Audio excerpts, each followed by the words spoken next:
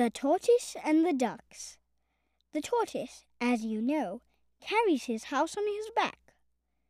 No matter how hard he tries, he cannot leave home.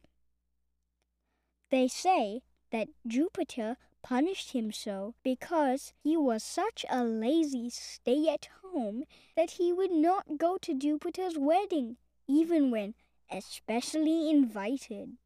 After many years, Tortoise began to wish he had gone to that wedding when he saw how gaily the birds flew about, and how Hare and the Chipmunk and all the other animals ran nimbly by, always eager to see everything there was to be seen.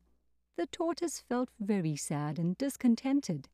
He wanted to see the world too, and there he was with a house on his back, and short little legs that could hardly drag him along.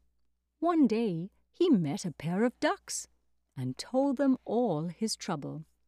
"We can help you see the world, quack, quack," said the ducks. "Take hold of this stick with your teeth, and we will carry you far up in the air where you can see the whole countryside. But keep quiet or you will be sorry. Quack, quack."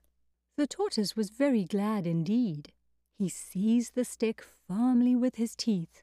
The two ducks took hold of it, one at each end, and away they sailed, up towards the clouds. Just then a crow flew by. He was very much astonished at the strange sight, and cried, "This surely must be the king of tortoises. Caw! Caw!" "Why, certainly," began the Tortoise. But as he opened his mouth to say these foolish words, he lost his hold on the stick, and down he fell to the ground, where he was dashed to pieces on a rock. Foolish curiosity and vanity often lead to misfortune.